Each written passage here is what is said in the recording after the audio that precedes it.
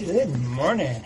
It is Thursday morning here, and we're on the 21st of April, and we're looking at the gospel lesson for Sunday, Easter Sunday. So Christ is risen. He is risen indeed. Hallelujah. So, the death of a loved one, your own death, you can no longer have to feel hopeless when you face these things. Jesus calls out your name.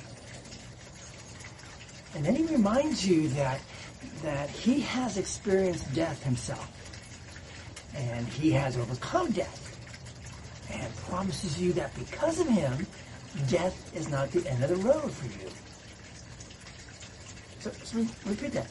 Because Jesus has experienced death himself, and he has overcome that death, he promises you that because of him, death is not the end of the road for you or for me. When you look inside your past or into your past and you wonder, how can I ever make up for all the mistakes that I made? Jesus calls out your name. And then he reminds you, he says, I died for your mistakes. God the Father has accepted my sacrifice for you. And that's why he raised me, God raised Jesus from the dead. Jesus, I'm alive. And that's proof that God forgives you.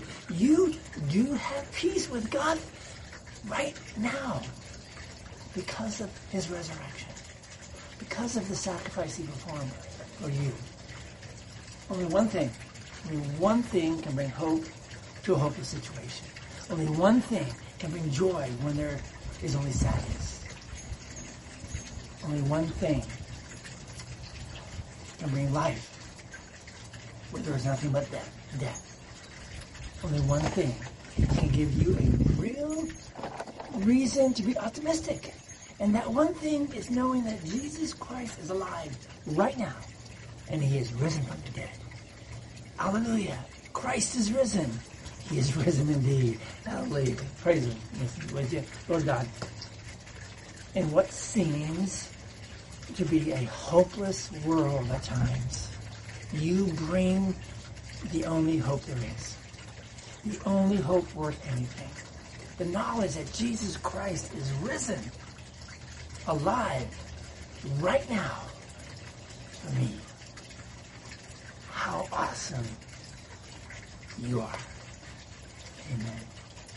I pray, and I hope that is your prayer this morning too, that because Jesus Christ is risen, that we can realize how awesome he is. And he does it for you. He does it for me. He does it for your family. He does it for your neighbor. He does it for the homeless guy in the street. He does it for everybody around you and everybody far away from you.